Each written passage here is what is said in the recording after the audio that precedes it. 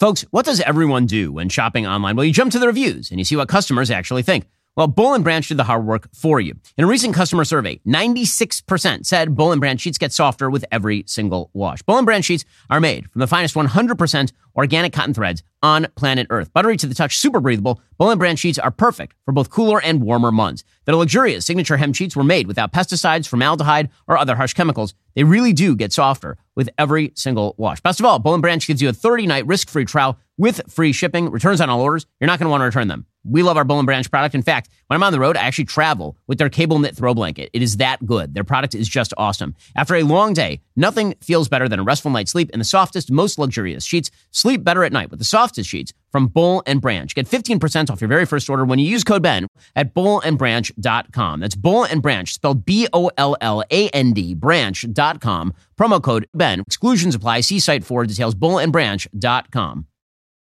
We were in Japan walking into a bilateral meeting with Prime Minister Abe and the president, who has every reason to be focused on the meeting in front of him and not concerned about, my feelings or where I am. Stops and says, hold on. He turns, he looks me straight in the eye, and he said, Sarah, the only reason they come after you is because you're good at your job. The job of a White House press secretary tends to be a revolving door of appointees. Bill Clinton had 5, George W. Bush had 4, Barack Obama had 3, and President Trump is now on his 5th, if you count Anthony Scaramucci.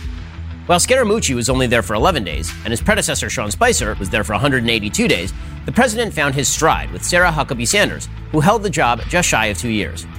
Sarah joined the White House as deputy press secretary, which put her in many circumstances, filling in for Sean Spicer, including during the controversial dismissal of James Comey.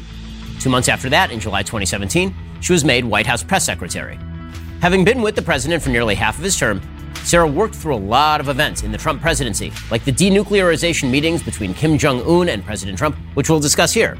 Her new book is Speaking for Myself, Faith, Freedom, and the Fight of Our Lives Inside the Trump White House, a memoir with lots of stories and a behind-the-scenes look at working closely with the president.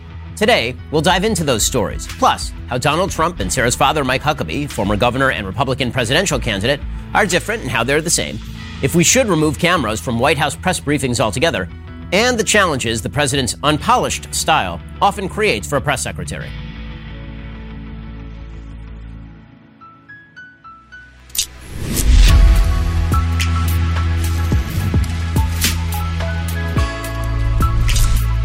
Hey, and welcome. This is the Ben Shapiro Show Sunday Special. Just a reminder, we'll be doing some bonus questions at the end with Sarah. The only way to get access to that part of the conversation is to become a member. Head on over to dailywire.com, become a member. You'll have access to all of the full conversations with every one of our awesome guests. Sarah Huckabee Sanders, thanks so much for joining the show. Yeah, thanks so much for having me. It's good to be with you. So why don't we begin with what's happening next, since that was the first question I asked you off the air. So there was a lot of speculation when you left the Trump administration that you'd be running for governor of Arkansas. So that's a thing, correct? Definitely very serious about it right now. My focus is 2020. I want to help the president get reelected. I'd love to make sure that the Republicans hold the Senate. I'd love to see us take back the House and never utter the word Speaker Pelosi again. So I am putting all my energy and focus right now into 2020. After that, I'll make a decision about 2022, but definitely very serious about running. So let's talk about the dynamics of the 2020 race. We'll start with that, and then we'll get into sort of your experiences at the White House and all the rest. You talk about all of this in your book that just came out, Speaking for Myself. So let's talk about the 2020 race. Obviously, one of the big areas of contention is President Trump's personality. Joe Biden has tried to make this solely and completely about President Trump's personality. The suggestion is that Joe Biden, of course, is Captain Empathy, whereas President Trump is mean, cruel, orange, bad man. And it seems to be working by polling data, at least thus far, up until we'll see how the Supreme Court stuff plays out. So knowing the president, what do you make of that particular contrast? Well, I think there's a couple things. One, a lot of times I will tell people to look at the substance over the style. You may not like the way that the president addresses every issue or how he interacts with people, but he's delivered on the things that he set out to do. I think the courts being a huge one and certainly going to be a big focus over the last little over a month that we have leading up to the election. He's already put 2 Supreme Court justices in, more than 200 justices around the country. I think that'll be one of the president's biggest and most lasting legacies. And one of the areas of substance that I point to with the president: historic trade deals, the defeat of ISIS, tax cuts. He's governed as a true conservative. And so I always point people to the substance of who he is. I also got to see that empathetic side from the president. I spent almost every single day with him for 2.5 years in the White House. And he was the person when liberal women were attacking me and trying to attack my family over everything from my hair and my makeup, my fitness to be a parent, even my ability to bake a pie. It was the president who empowered me and defended me and gave me confidence to keep fighting. And so I try to show that other side, particularly in my book, but every day I want people to know the Donald Trump that I got to know. Now, let's talk about the sort of gap between the policy and the personality. So, as an outsider, and I've never met the president, there seems to be a pretty wide gap, and Americans seem to perceive this. That President Trump is a showman. He says a lot of things, many things, and those very often contrast with a lot of the policies, as you've said. So, you had the job of trying to rectify these two things in public as the press secretary. So, how did you balance that? Because we could see from outside that sometimes he would say one thing and then you would repeat it, and then 24 hours later he would move in another direction. So how exactly did you hold all of that together? Some days it was not always easy. But the president's job wasn't to make my life easier. It was to do what he thought was best, fighting on behalf of the American people. One of the things I always remind people of is that I was the spokesperson. No one elected me to anything in that role. They elected Donald Trump. They wanted him to be the one to set the agenda, make the decisions. Certainly there were moments where I didn't agree, and I made that point to him, and I had a good enough relationship with him that I could speak very candidly.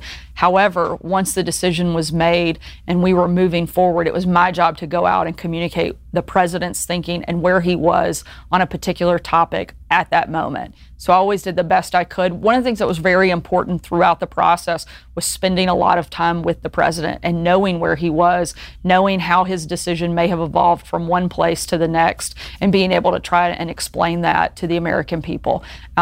Despite the fact he was often at odds with the press, he still understood the power of the press and knew that it was important for me to be in the room when those key decisions were happening and to be part of that discussion, not trying to learn it all on the back end.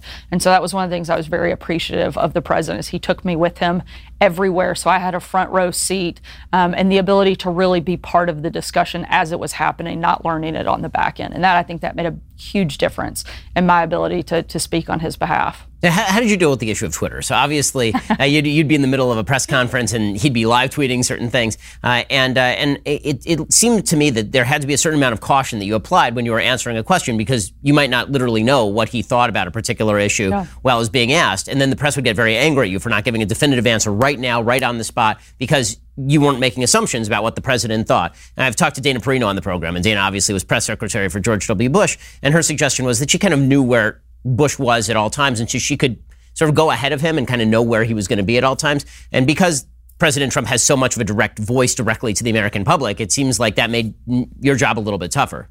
Certainly, there were many days, particularly early in the morning, you'd wake up at 5 o'clock, you're talking to morning show producers, and you think that the message of the day is going to be one thing. And by 6:30, the president's tweeting, and the message of the day becomes something totally different. And so you have to be able to adapt. I think one of the most important things is to be fluid, not be so hard and fast, like this is what we're doing. We have no room to deviate and move. And being able to do that enabled me to be able to work with the president very closely and not create a lot of friction between the two of us. So in a second, I want to talk about the press's characterization of your job, what it was supposed to be, how you did it, and all of that. First, we're going to talk about your sleep quality. I can always tell when I have not slept well. And you can tell because you watch the show when I have not slept well. And that is why I need to sleep well, which is why I have a Helix Sleep mattress. Helix Sleep has a quiz. It takes just 2 minutes to complete and matches your body type and sleep preferences to the perfect mattress for you. Whether you're a side sleeper or a hot sleeper, whether you like a plush or a firm bed, with Helix, no more confusion, no more compromising. Helix Sleep is rated the #1 mattress by GQ and Wired magazine. CNN even called it the most comfortable mattress they've ever slept on. And that time they were telling the truth. Just go to helixsleep.com/Ben, take their 2-minute sleep quiz. They will match you to a customized mattress that'll give you the best sleep of your life. They've got a 10-year warranty. You get to try it out for 100 nights risk-free. They'll even pick it up for you if you don't love it. but you will. My sleep, it's really important to me, especially because my kids don't allow me to do much of it. So I have to be comfortable when I'm on the mattress. Helix makes that happen. They're offering up to $200 off all mattress orders for our listeners. Get up to $200 off at helixsleep.com/Ben. Again, that's helixsleep.com/Ben. My wife and I took that Helix Sleep quiz. We got our personalized mattress. It's fabulous. Go to helixsleep.com/Ben. So let's talk about the press's perception of the job that you were doing and what the job was supposed to be. So I found the press's take on what they thought you were supposed to be doing utterly bizarre. So they obviously understood when Robert Gibbs was press secretary that his job was to spin on behalf of the president. They understood that when Jay Carney was press secretary, his job was to spin on behalf of the president.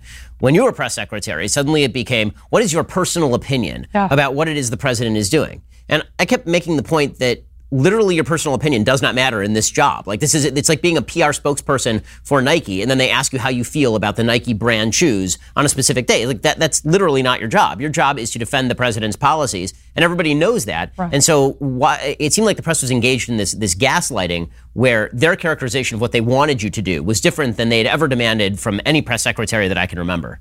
Yeah, and it goes back to what I was saying before. Like at the end of the day, no one voted for me. My name wasn't on the ballot. My opinion wasn't what the American people not only wanted to hear, but deserved to hear. They needed to know what Donald Trump, the person at the end of the day making the decision, felt on the matter. And so there was a constant pushback of them trying to put me into a place where I was giving my opinion. They get very angry when I didn't do that. But they got angry with me about a lot of things. And I think that role changed a lot under Donald Trump because he does talk so much to the press himself.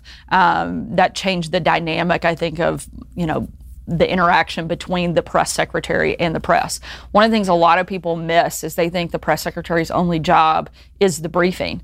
And they forget or don't know that almost every reporter in the country, particularly those that are assigned to cover the White House, have the press secretary's phone number, email, and direct access to their office. I was talking to the press all day, every day, starting from, again, 4:30, 5 o'clock in the morning until midnight every night, working stories, giving information, answering their questions. So even when you're not in that briefing room, you're still constantly interacting with the press. In fact, it was a lot more productive outside of the briefing room when you had people who were really trying to get information for the story versus people who, like Jim Acosta, constantly trying to be the story instead of report the story, which is really what the briefing room became, a way for a lot of reporters to make a name for themselves and try to have these viral moments where they get into arguments with the press secretary and raise their own profile. The purpose of it, I think, changed drastically from the end of the Obama administration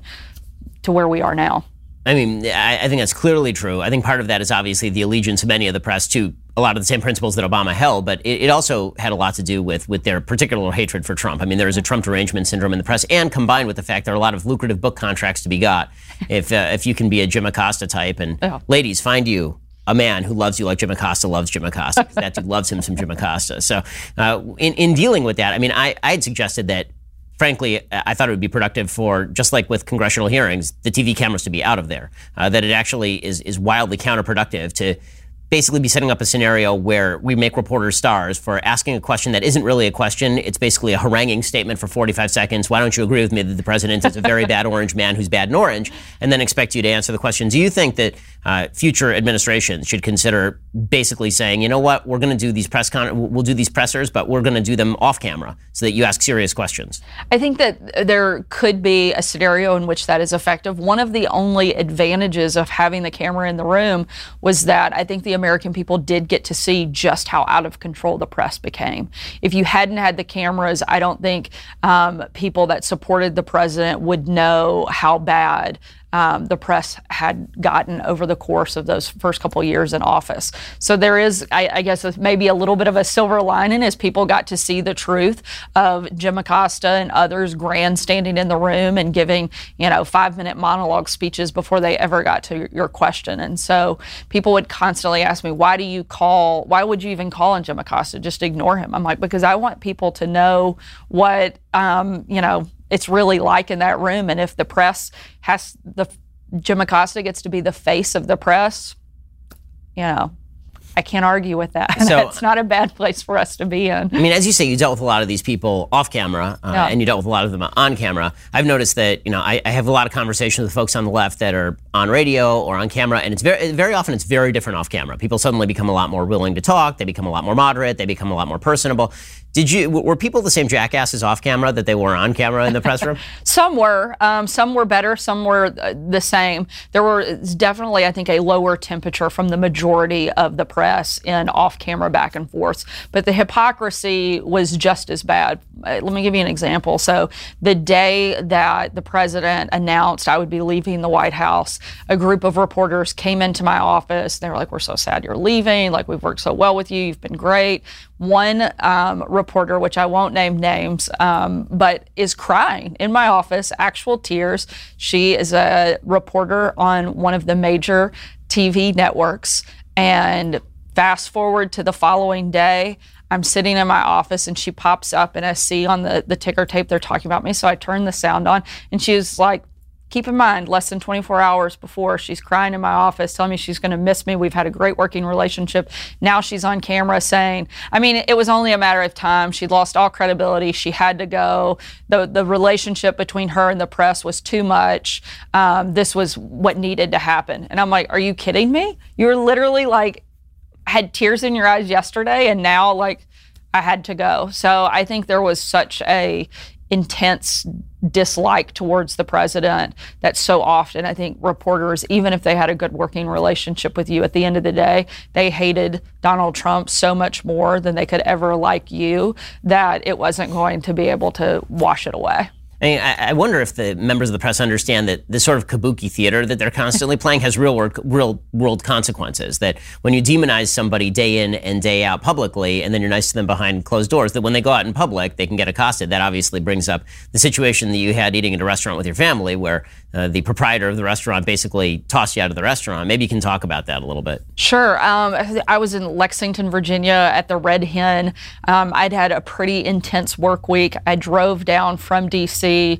to meet my husband and his extended family at this restaurant. I walk in, I've been there a couple minutes. The owner comes over and asks to speak with me. I think, sure, how nice. She wants to say thanks for visiting her restaurant. What I didn't realize is she actually wanted to kick me out of her restaurant after letting me know she thought I was a horrible person and I didn't belong in their community, and she asked me to leave. So I said, okay. As she was like frantically trying to video me leaving, I whispered to my husband, I've been kicked out. We leave. What a lot of people don't know, and I write about in my book, is the second part, that my husband and I went home and the rest of his family went to a restaurant across the street, and the restaurant owner actually followed them to the second restaurant, gathered a group of their friends and protested and harassed them outside of a second restaurant until one of the members of my family came out and said, look, Sarah's not here.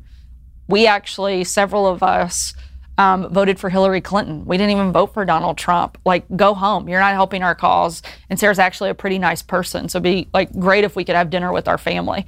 And so they eventually left. But the level of hatred to not only kick me out, but then follow the rest of my family and protest them at a second restaurant where I'm not even present, I think just shows the level of hostility and how out of control the radical left has become. And it seems like this is now a national problem. Like, you were the first kind of public face of this happening, but you saw people descend on Tucker Carlson's house. You've seen people just eating at restaurants in Washington, D.C., like normally on the street now, and you're seeing Black Lives Matter protesters invade the restaurants, drink people's drinks, shout at them, demand that they hold up their fist in solidarity, and all the rest. You've been around in politics for a while. Where do you think this level of animosity has come from? Because it is something that is elevated. I mean, I remember it being pretty bad during the Bush years with Bush Hitler and Bush no blood for oil and all this. But this is an entirely new level, it seems to me. I've never seen anything like this. And again, growing up in politics, you're used to the intensity. I was prepared going into the White House that we would be challenged on our policy, on the president's agenda. I knew that it would be difficult and we would have to fight back. I never was prepared for the level of personal attacks that would come. I was the first White House press secretary in the history of our country to require Secret Service. They don't give you that just because people say mean things. It was because there were credible threats against me and my family. That's when it became very difficult, too, as a parent. I know you're a parent, and knowing that your job is directly impacting the safety of your family is really hard to process. And makes it hard to keep fighting. At the same time, it also emboldens you to make sure that you don't let the radical left win, that you don't let them bully you into being afraid to be who you are or ashamed of standing up for what you know to be right. And so while it was difficult, it was important for us as a family to hold our heads high and keep fighting and keep pushing. And so we've tried to do that and tried to make sure our kids know to do the same. So in a second, I want to ask you about your role as a powerful woman in the Trump administration, how the press obviously do not appreciate these sorts of things, and neither do many members of the Hollywood entertainment complex. We'll get to that in just 1 second. But first, let's talk about your internet safety and security. Your internet provider, like AT&T or Comcast, they're actually allowed to store logs of every website you have ever visited. They can legally sell this data to anyone. So you may be thinking that nobody's actually grabbing your data. Wrong you are, which is why I always use ExpressVPN. ExpressVPN reroutes your internet connection through their secure servers so your ISP can't see or log what you do online. Now, some of you might be wondering, wait, if I'm routing all my data through a VPN, then doesn't that just mean the VPN can see what I'm doing and log my data instead? No. You're right to wonder, but many VPNs claim to have a no logs policy, and they've been caught logging customer activity, not ExpressVPN, because they use trusted server technology. They were the first major VPN provider to engineer all of their VPN servers to run in RAM, which makes it impossible for their VPN servers to store any data, including logs of any ExpressVPN customer. And you don't have to take my or ExpressVPN's word for it. ExpressVPN is so confident in their no logs claim, they even had one of the biggest insurance firms, PricewaterhouseCoopers, audit their technology. It is always a good idea to protect yourself from bad actors on the internet. That can include your ISP. And this is why you need ExpressVPN. Visit expressvpn.com/Ben right now. Find out how you can get 3 months for free. That's expressvpn.com/Ben. expressvpn.com/Ben to learn more. Okay, so let's talk about the fact that you're obviously a very high-ranking woman inside the Trump administration. You're a very powerful person. You're likely to be, if not the next governor of Arkansas, then a top competitor for the next governor of Arkansas. So with all of that said, it's pretty clear that the left, which is very big into women's empowerment, is not big into all women's empowerment. Their treatment of you was obviously horrendous. Up to and including the White House Correspondents' Dinner, where your looks were mocked openly, and this was taken to be totally normal because obviously you're a Republican. What were your thoughts on that? Well, it's interesting. The liberal women were the meanest and nastiest, all in the era of women's empowerment, which was pretty shocking. You would think even if we could politically disagree, we could agree that it's good to see women rising up in the ranks. I was the third woman to be White House press secretary, the very first mom to ever hold that job. You would think that would be a point of pride for all women, but unfortunately, the radical left women only are about women's empowerment as long as you think like they do, talk like they do, and believe in the same things that they do. That only applies to that sector. If you're a conservative woman, then they're not for the empowerment of that side. One of the incidents that's probably one of the most impactful for me personally during my time at the White House, it was after an LA Times reporter had mocked my appearance in a pretty mean way, so much so that they eventually had to retract part of the story because it was so hateful, which, as you know, that is not something they do regularly in the LA Times.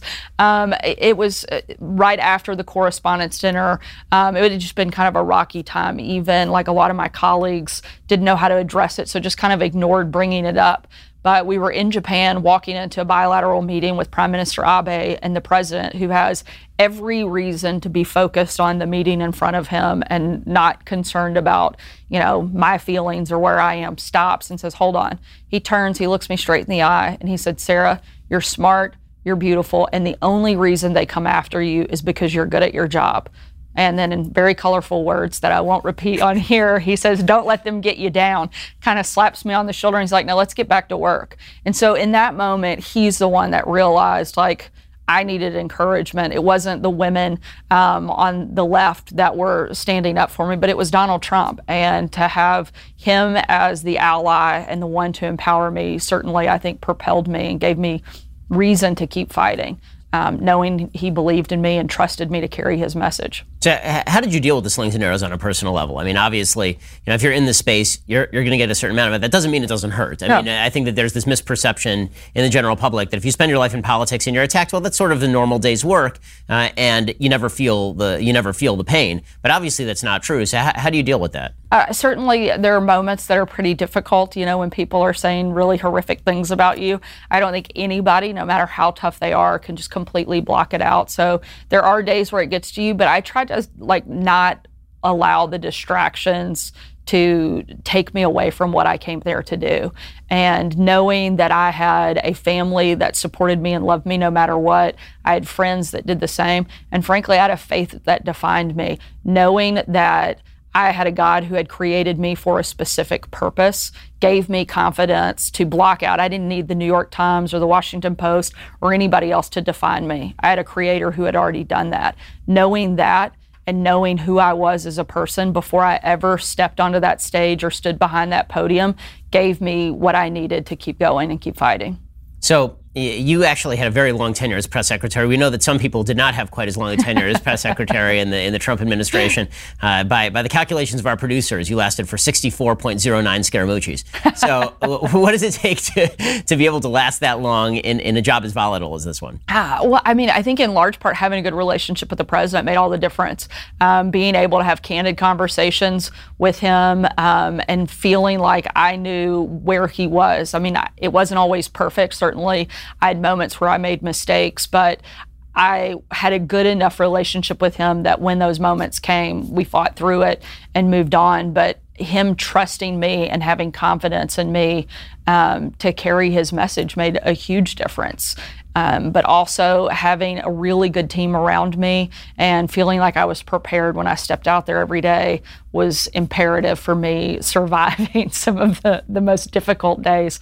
But I think at the end of the day, it really came down to having a very good and strong foundation with the president. I also had the advantage of going second. I tell people that all the time. Sean Spicer had an impossible job on any day, but he had to do it before any of the rest of us. And so getting to be his deputy, I learned things that did work and things that didn't work. And so having that 6 month or a little less than that before I actually had the full job helped prepare me in a big way. So how do you think Kayleigh McEnany's doing now that you're no longer there? I think she's doing great. I think she is giving it back to them as much as they give it to her. And she is tough. Something a lot of people may not know is Kayleigh and I both had I like to say we learned from one of the best in the business. I'm a little biased, but she actually interned for my dad as one of her very first jobs out of college and worked on his show at Fox. And so we had a good mentor in the early days to give us a good foundation on how to fight back. So you mentioned that you were the first mom to be press secretary. Obviously, I'm married. I have a wife who's a doctor, and we have 3 children who are under the age of 7. And that means that, contrary to popular opinion, you can't have it all. And that means that there has to be a certain balancing act that goes on. So my wife has chosen at times to take off work. She's chosen at times to work full time. Right now she's working per diem. But I think, particularly women are put in a particular situation because they want to spend a lot of time with their kids where they have to decide how to balance their life. So how did you decide how to make that balance? How did that balance work? Some days it worked really well, and other days it didn't work quite as well as I'd hoped. We tried to engage our kids. I tried to take them with me when I could so that they could see what I was doing. I wanted them to know why we were making the sacrifice as a family that we were. And when I couldn't, be there, in the moments that I was able to be home, I tried to be really intentional with my kids, put my phone away and make sure they knew, even if it was, 10 minutes or a full day, knowing that my time in that moment was all about them and that they were a priority. And so looking for moments I could really have that. There are some really great stories about my kids coming with me to work, some that ended pretty poorly. My son got a hold of my phone at one point, my work phone that I'd set aside and not locked, and I was doing something with my daughter. I come back, I pick it up, I realize I have like dozens of calls and emails and text messages from reporters like, Sarah, what are you saying? What are you trying to tell us? And I'm like, oh my gosh, what's going on? I think we're like at war or something because I have so many missed calls. Finally, I find an email where there's a tweet embedded in it. And it wasn't my boss's, it was mine. And Huck, my 4-year-old at the time, had put a tweet out on my official White House account full of emojis. It was trains and stoplights and boats and cars. Thankfully, it was infrastructure week, so he was perfectly on message. Otherwise, he would have been in a lot more trouble. But there were definitely some very challenging mom moments. But at the same time, I want my kids to live in a country that is as amazing as America is right now. And it's important for us to be involved if we want to continue to have America hold the values that are so important for our family. We have to fight for that. It's not going to just happen. And especially now, I don't think there's ever been a time that's more important for us to stand up for what's right and to be willing to make some sacrifices. It's one of the reasons we continue to want to serve. At the same time, one of the reasons I left the White House is because there were a lot of people that can be White House press secretary. At the end of the day, I'm the only one that can be the mom to my 3 kids.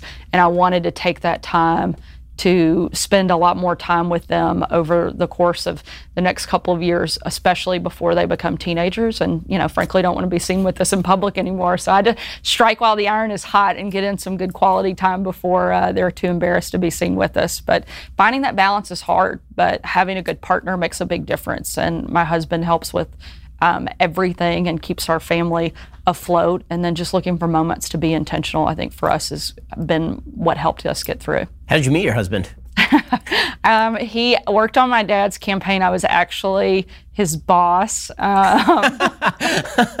So HR problems. Yeah, I mean, it was a campaign. So every good campaign usually has at least one marriage. And my dad didn't become president that year, but I did get married and he got 3 grandkids out of the deal. So I tell him all the time it worked out in some ways. But he's from Kansas. From Kansas City. He'd been working for Sam Brownback. This was in 2008 on his presidential run. And when Brownback got out of the race, he actually came out to volunteer for a couple weeks on my dad's campaign and never went back. We hired him on the spot pretty quickly after he started and shortly after we started dating. And here we are 10 and a half years and 3 kids later. So what was your best day as press secretary and what was your worst day as press secretary? My hardest day, and I don't know if it was the worst, but it was definitely the most difficult, was the day of the Las Vegas shooting. And knowing I would be the first voice from the administration to speak to the country, a country that was hurting, that was grieving. And I knew that there were no words I could offer that would provide real comfort, but that I had to come out and do the best I could to offer something to a country that was hurting in the way it was. And the responsibility of that weighed really heavily on me. So that was definitely the most difficult day I think that I had in the administration and the hardest. The best day, honestly, we had a lot of good days. Despite all of the nastiness and all of the negativity, I loved the people that I worked with, and I really loved working for the president. He's a very fun person to be around. He has a bigger than life personality, a great sense of humor, and some of my favorite moments were at the end of the day, sitting in the back dining room with the president and 1 or 2 other people, just visiting and hearing him tell stories from, life before being president and some of the things we had witnessed in the White House. So there were a lot of good days. One of probably the coolest things I got to do was at the UK state dinner, and to meet the Queen is pretty cool. I don't care who you are, that's a fun thing to do. And so that was a big moment. And the president actually selected me to sit at his table on the night after for the reciprocal dinner. And I sat next to the president and Prince Charles and had, an hour and a half to visit with him, which was pretty fun. And knowing that the president had picked me and given me that seat when it could have gone to any number of other higher ranking individuals or donors or whoever else, and he picked me to have that seat was pretty remarkable. So in a second, I'm going to ask you to take us sort of behind the scenes and tell us how the sausage gets made in terms of communications policy over at the White House. But first, let's talk about the fact that your phone is disgusting. Your phone is a giant, giant germ magnet. I mean, you carry it everywhere and then you put it on your face. What are you doing? Everyone is aware of why you should wash your hands, but what about that third hand you never wash your phone? Whatever your hands touch gets passed to your phone, which is why you should clean your phone with phone soap. Phone soap uses UVC light and their patented and clinically proven technology to kill 99.99% of germs like E. coli, salmonella, and the cold and flu virus. Phone soap can sanitize and charge your phone in as little as 5 minutes. Phone soap is the only consumer UV sanitizer with a 360-degree disinfectant chamber that uses 2 pieces of quartz glass to suspend your phone, making sure that all sides are disinfected. Phone soap, as featured on TV's Shark Tank, it's easy to use. It fits smartphones and cases of all sizes. It can also sanitize TV remotes, keys, earbuds, credit cards, and other common household objects that actually need disinfection. Don't accept cheap knockoffs. Phone soap is EPA registered and trusted by healthcare professionals around the country with millions of satisfied customers. Remember, other products may claim to sanitize 99% of germs on some parts of your phone. Only Phone Soap's patented technology can achieve 99.99% disinfection, which is like killing 100 times more bacteria than just 99%. Your phone can be super gross. It will get gross over the course of the day. Think about that for 1 second and then go to phonesoap.com and use code Shapiro to save 15% and receive free shipping. Phone Soap offers a lifetime warranty on their bulbs. Go to phonesoap.com. Remember to use the code Shapiro. That's phonesoap.com today. Again, whenever you look at any administration, it seems like there's just a lot of organized chaos. That basically the sausage gets made. We don't really see how the sausage is made, but you know a sausage is being made. With this administration more than any other, because there's been so much leaking, because there's been so much heavy, intense press coverage, and because the president, again, goes direct to consumer a lot. It means that there's a widespread perception that basically it's kind of catch as catch can in the White House. How does actual comms policy get done?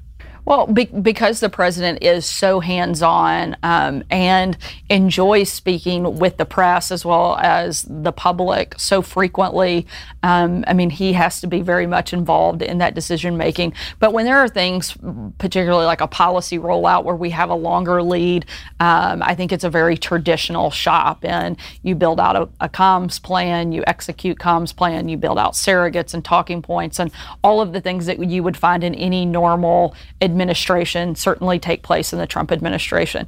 However, we have a bigger microphone in our president than they have in some previous, and we use that to our advantage. Sometimes it's challenging. Sometimes we have to work our way through a couple things, but using the president and letting him, because anytime he speaks, we know it will be covered.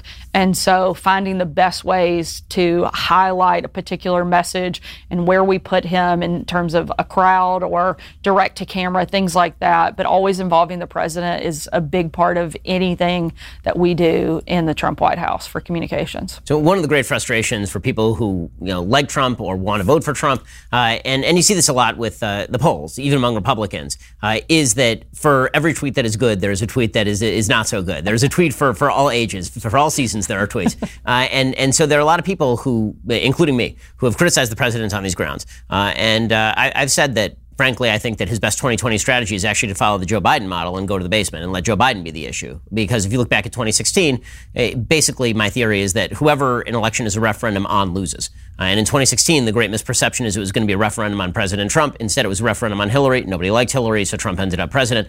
If Joe Biden is pretty obviously trying to make this a referendum on Trump, now there's a bit of an opening because of issues I think we're going to discuss in a moment with the Supreme Court and radicalism in the Democratic Party. It seems that the president might want to actually recede a little bit. Has there ever been any success in unplugging the phone? That's not really his personality, is to take the back seat. But I think that at the same time, while there are some people that would like to see him do that, most of the people that support the president love that he's out front and center. They love that he is the one on the front lines every time, fighting, taking the questions, doing the punchback. And I think people find him refreshing because he's not a scripted robot. He's not your typical politician. It's one of the other reasons he won in 2016, not just the referendum on Hillary, but they wanted somebody who would do business different. They didn't want the status quo, and that was exactly what Hillary was offering, was more of the same. They wanted somebody to come in and shake up Washington and operate in a way that it never has before. And now he has a record of having done that and being successful. I think he should continue to focus on the fact he's still the disruptor. He is still the change agent. He is still the same guy that he was in 2016, but now he actually has a record of success to back up how he has conducted himself over these past 4 years. He set out to do a number of different things, a lot of which he has done, many of which most people said not only would they not happen, but would have the adverse effect. They said he would absolutely crush the economy. He built a booming economy. They said there's no way he'll get tax cuts through. He did and got better rates than anyone expected. Nobody thought he would defeat ISIS. Nobody thought he would move the embassy or make any progress on peace in the Middle East. And just in the last couple of weeks, he has made significant progress, more so than we've seen in decades. Historic trade deals that haven't happened in previous administrations and that everybody said were impossible to get done. He's delivered on those things. So now I think he has to continue being who he has always been.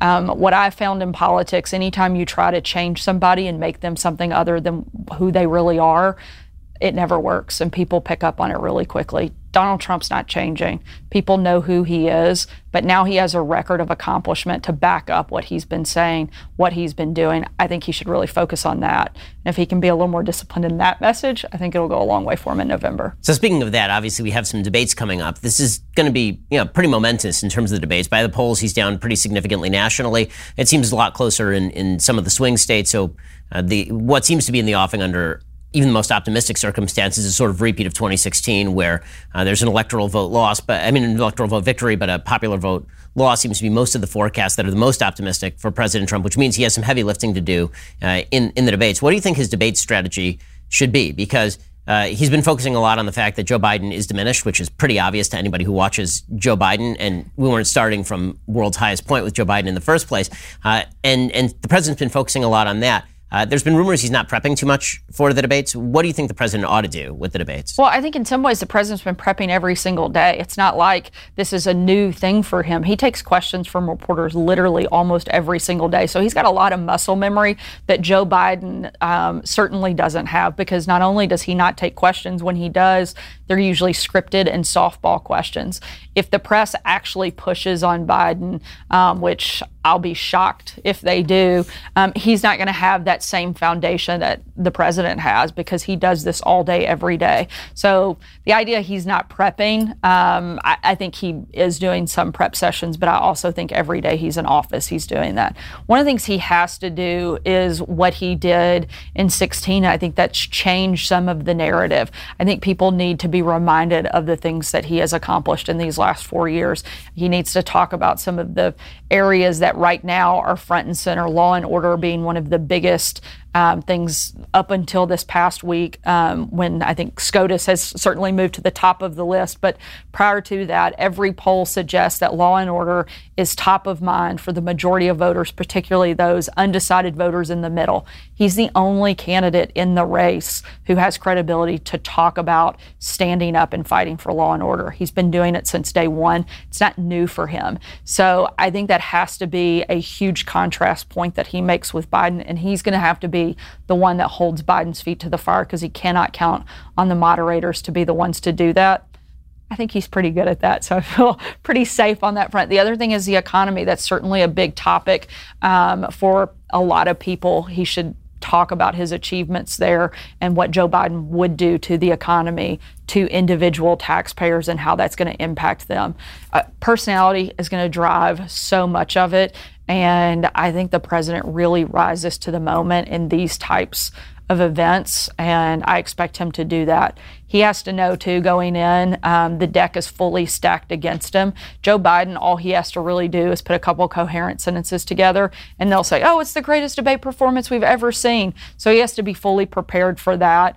And I think he will be. The mandate for Biden is remain alive and breathing. Yeah. And for the president, I think he's going to have to get pretty aggressive, which he likes to do anyway. But I think he actually has some room to run now. So that brings us to the question of the Supreme Court seat. So obviously you've seen the press pushing against the idea that Trump should even fill the seat, which is absurd, or that Mitch McConnell should vote on the seat. But it seems to me that there is a real opening to hit Biden here. And the opening is that the Democrats have pretty openly embraced an incredibly radical position, which is that they want to kill the filibuster, that they want to add states in the United States Senate with 51 votes in the Senate, which is insane, that they want to pack the Supreme Court, and effectively lead to the dissolution of the country, because there is no circumstance under which many of the states in the country are simply going to acquiesce to a federal government with 51% of the votes in the Senate, basically ramming through any unconstitutional thing they want after having packed the courts. It seems to me that the president can pretty easily say to Joe Biden, listen, you want to be the guy who is returned to normalcy. You want to be the guy who is non-volatile. I may be volatile personally, but I'm not the one claiming that I want to tear down the institution of the United States Senate and the institution of the United States Supreme Court. So will you right here say that you're not going to get rid of the filibuster? Will you right here say you're not going to unilaterally add states? And will you right here say that you're not going to pack the Supreme Court?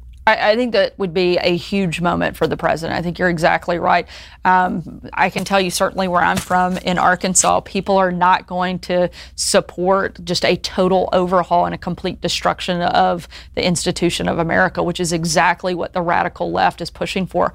I mean, look at what AOC said just this week, where she said, I hope this radicalizes you. The idea that the president fulfilling his constitutional obligation, she hopes that that will push people to become more radicalized. I'm like, oh, wait, what? Is that real life? Did she really say that out loud? And she did. And I find that terrifying. I think every person that loves America should be afraid of what Joe Biden and the Democrats bring should he be elected. And I think the president absolutely has to remind people of how far to the left the liberal mob has gone and who's really in charge of that party, because it's not Joe Biden. He's already proven he doesn't have the ability or the willingness to stand up to him. And so he will be completely owned and operated by that radical left. If people don't like that, they have one choice, and that's Donald Trump. And one of the things that I think is pretty astonishing is how the press have somehow tried to put the onus on Republicans for filling a Supreme Court seat. Again, you had a rough job because your job was to deal with these people every single day. I mean, we talked about sort of the difficulty of having to deal with the slings and arrows. How difficult was it not to unleash on them on a regular basis from the podium? There were definitely moments where you have to really almost count to 10 internally so that you don't just lose your mind and yell at them and say, are you crazy? And there were definitely probably more moments that I wanted to. But at the end of the day, I knew that that wasn't going to solve anything. They were hoping to push you to a place to explode or to break. And then they win. And as hard as it was, I knew for myself and for the president, it was going to be a lot better if I could keep calm. That's one of the things that I think being a mom probably really helped prepare me for being press secretary, is your kids are constantly pushing your patience and testing you as a parent. And so you get very used to saying no a lot, repeating yourself, and having extreme patience as a parent. So that probably helped keep me a little bit cool, calm, and collected in those moments where I didn't want to be. So when you were a kid, did you know you wanted to go into politics? I mean, your dad obviously was the governor of Arkansas, and then he ran for president. And at some point, did you say, maybe I'll just go be a veterinarian or something? Yeah, there were definitely plenty of days where I was like, what am I doing? I don't want anything to do with this crazy circus. But at the same time, I actually loved politics from an early age. When most kids were going to summer camp and, going to the pool, I was hitting the Arkansas Festival circuit, passing out flyers, asking people to vote for my dad. And I loved getting to see my state in that way. I loved getting to interact with people. And then fast forward to once he was actually elected, meeting people whose lives had been changed because of things that he had done as governor. And so getting to see that come full circle is pretty powerful. And I loved that I got to do that with my dad. I worked on all of his campaigns from the first time he ran, I was 9, up until 2016 when I was his campaign manager when he ran for president. So getting to do that in that way, and for somebody that I really believed in, I think propelled me to love politics as a whole. I've worked for some amazing people, John Bozeman, Tom Cotton, President Trump. And so getting to do that, I think, has, for better or worse, locked me into a life of politics. But I don't think I would change it or want to do something else. Anything else would be so boring after this. Well, so what was the culture shift like from working for your dad in campaigns to working for Donald Trump? They are very, very unalike in a great variety of ways. Most obviously that your dad is a very overtly religious guy and President Trump obviously is not. So what was the shift like? In some ways they're obviously polar opposites in terms of personality, but they both were very much a populist message. What some of the things my dad was talking about as far back in '08, kind of Main Street America, forgotten men and women, was very close to what the president was talking about in 16. And those were pillars for both of their campaigns. So that part was one of the things that actually made me want to support Donald Trump, was that message that was so similar to my dad's. So on style, they're very, very different, but they also are very much their own person. And I'll never forget one day, my dad, this was actually when I was working in the White House, but my dad had put out a tweet that was getting quite a bit of attention. And Jared Kushner said to me, he said, "I finally get it." He said, "Now I know why you're good at your job." He said, "I just read back through some of your dad's tweets." He said, "He's got a pretty hot Twitter feed too." And I was like, yeah, I'm used to working for somebody who speaks their own mind and is not controlled by the special interest or the donor class or anybody else. It was one of the things, my dad was always an outsider. Even after having been a governor for almost 11 years, he was never part of the establishment.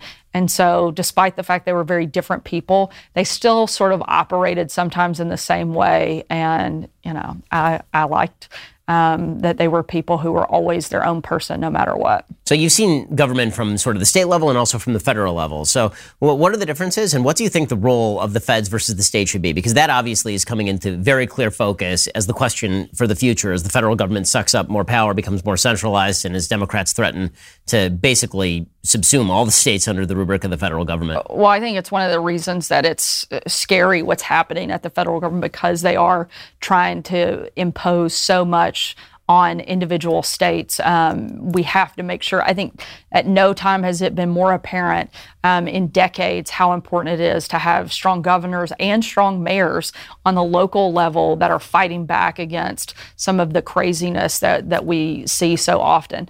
The federal government, outside of the president, you get to the legislative branch, is so broken. They are so polarized that they have become completely paralyzed. It is almost impossible to really get things done where we are right now. Hopefully that shifts after the election and we see a little bit more ability to work together.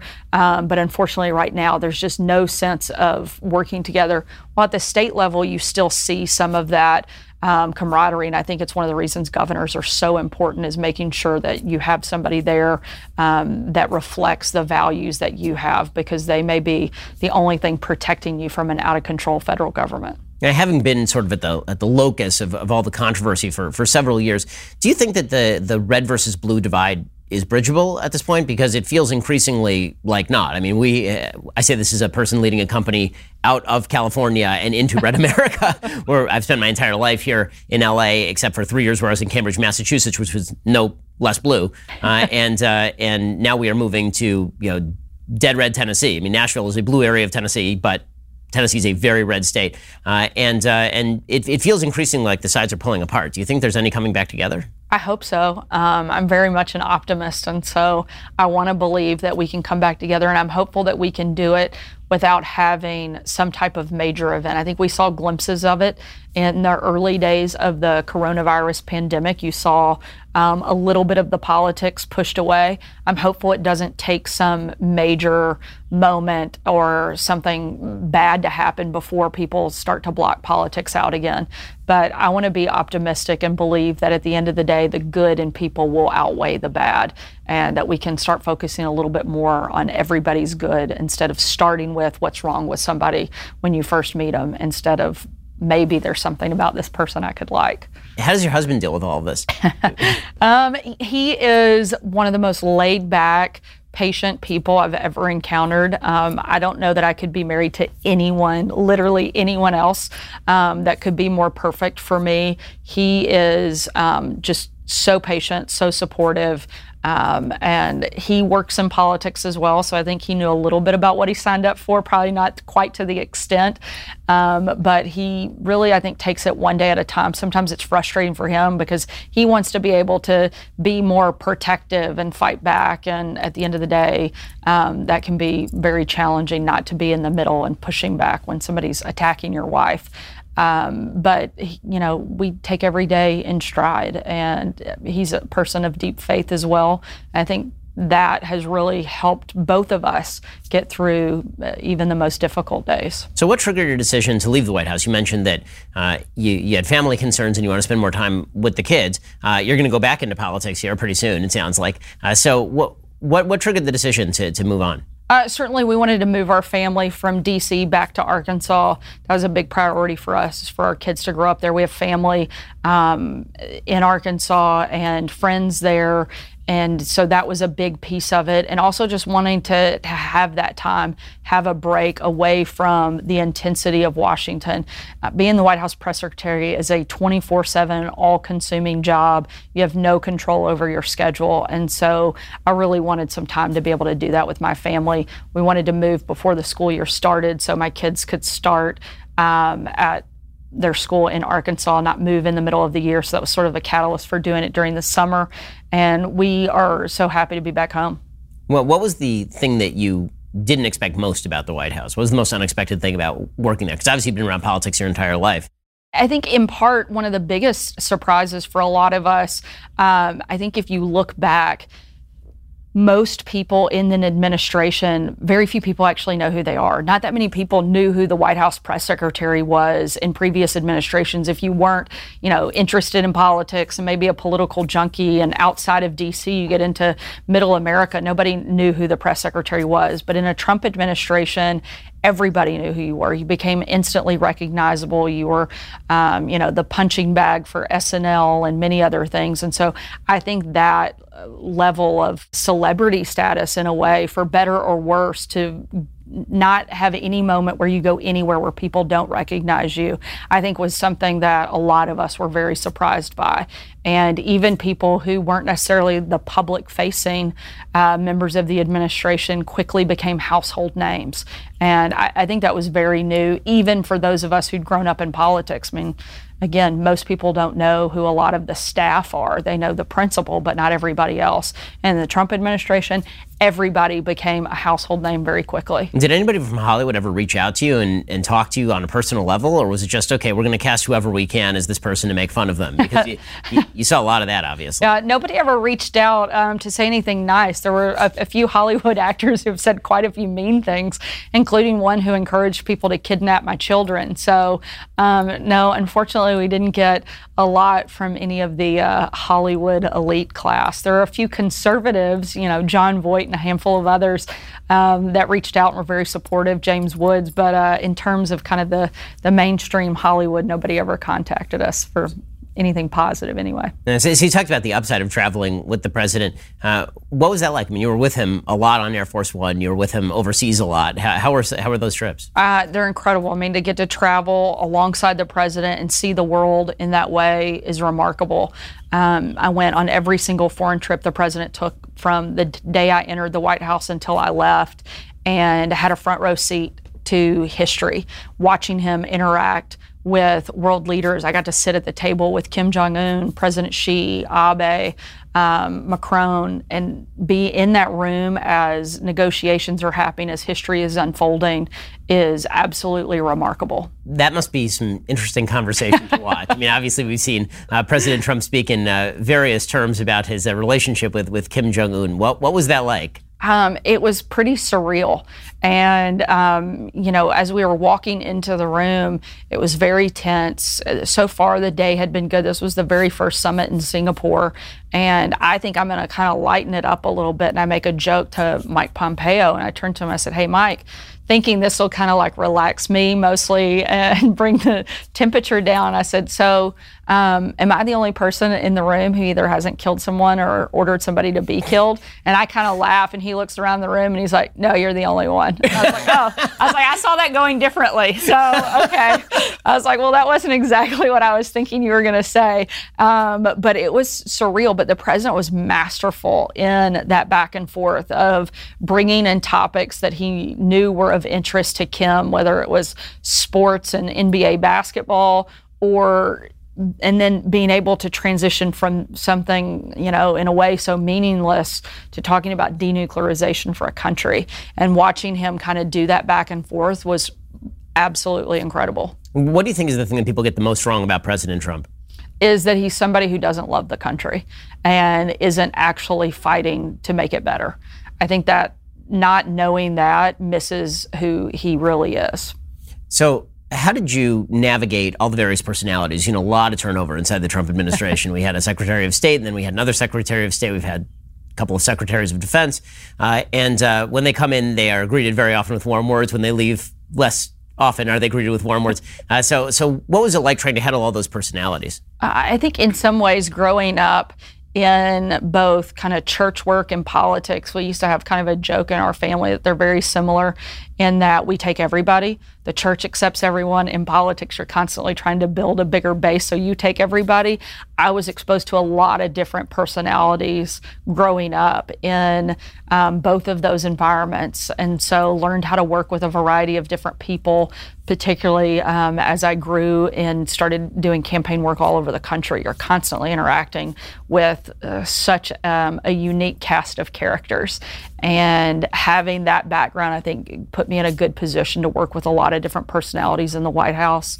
I'm pretty upfront about where I'm on a particular issue. I don't play games. I'm very direct. And I think having that kind of relationship, I wasn't trying to go behind anybody's back. I wasn't driving my own agenda. I was there to serve the country and help the president, and not trying to play all the different sides, I think, made a big difference for me. So President Trump's talked a lot about what he's gotten done during his first term, and agreed, a lot of it's been very good. Not a lot talked about in terms of what he's going to do in his second term. So what do you think a Trump second term looks like, other than sort of more of the same in terms of tax cuts or deregulation? I certainly think those will be big pieces. I know he'd like to see additional tax cuts. Deregulation is probably one of the things that has been most effective for the economy under the first term that you don't hear a lot of talk about. So I think that he'll continue aggressively on that front. I think trade is going to be a major part of the president's second term, is really trying to focus on getting rid of the big trade imbalances that we have with other countries. It's a huge personal priority for the president. I think it will continue to be top of mind for him in a second term. I think infrastructure is one that is something the president actually really loves and enjoys and wants to see. I mean, he's a builder. Well, we need more infrastructure weeks. We haven't had enough. We haven't had enough. Infrastructure week always went so well. I don't know why we didn't do it every week. But I do think that it's something that is personally important to him. And I think that will certainly be another thing that he really wants to see happen, because it's always talked about and it just keeps getting kicked down the road, and nobody ever really does anything that has a lasting impact. And I think that's something that for him personally, he wants to see happen. Prescription drugs is another big area that he is personally invested in and wants to see. So those are some of, I think, kind of the 100,000-foot view areas that he will want to focus on in a second term. One of the areas of highest controversy, obviously, for the president has been a lot of the public relations surrounding COVID. So there's been a lot of talk about why he let Bob Woodward anywhere within a 100-foot radius of the White House. There's been a lot of talk about his personal handling of his commentary surrounding COVID. I think a lot of that's been unfair in the sense that nobody had a handle on what exactly was going on with COVID all the way through February. Joe Biden was holding rallies in early March. Andrew Cuomo didn't shut down the state of New York until late March, and all the rest. But what do you think that the administration could have done better, and what should they do better with regard to their messaging around COVID? Well, I think they should talk about the things that they did right, and stop trying to defend and just focus on getting us through. He, I think, made some very early decisions that were very important.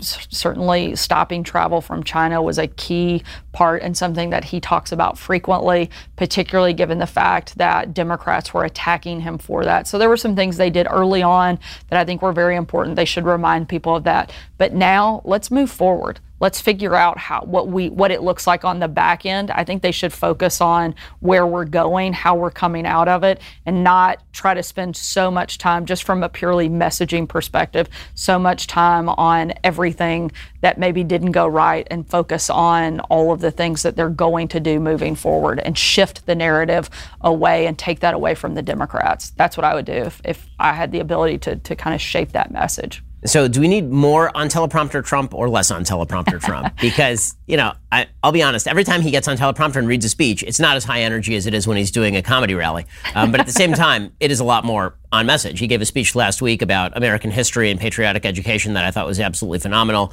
I think many of his best moments have been these teleprompters, whether it's a State of the Union address that's really well planned or whether it is his speech in Eastern Europe about the nature of Western civilization. Seems like a lot of what he says on teleprompter is quite excellent, and some of what he says that is off teleprompter is entertaining. Do we need more on teleprompter Trump, less on teleprompter Trump? I think he has to have that balance. I think if we had only teleprompter Trump, he wouldn't have won in 2016, because some of that energy and that personality that you see come through in those rally moments is what makes people love Donald Trump, because at the end of the day, it's still very heavy about personality. And if you take all that away from him, I don't think that's a good place for him to be in. But I don't disagree that some of his biggest moments and best speeches are those teleprompter speeches. But one thing that I think people don't realize is how involved the president is in crafting those words. And that I think his team and speech writing team does such an excellent job of capturing what the president's policy is and putting it in such a beautiful way when he gives those big speeches. But the president's very involved, the classic Sharpie marker changes that you'll see right up until the moment he steps on stage. He may be making edits to those speeches. So I think they're both important. I think you have to have a good balance. I wouldn't want to see them try to strip away all of the personality of Donald Trump and put him on a teleprompter. One, that's just not any fun. I don't think anybody wants to see that all the time. But I do think as you go into these final days, a few of those big speeches that really drive home his message in such a clear and concise way will be important and good for him to do. All right, I'm going to ask Sarah Huckabee Sanders a few final questions, starting with whether President Trump really knows a lot about policy or whether he really does not, and also about her own political viewpoints. And she's been spokesperson for Trump. What are her political viewpoints? If you'd like to hear Sarah's answers, you have to be a Daily Wire member. Go to dailywire.com, click subscribe. You can hear the rest of our conversation there. Well, Sarah Huckabee Sanders, thank you so much for stopping by. It's been a pleasure, and I hope this was more welcoming than the Red Hen. Certainly. Thanks so much for having me.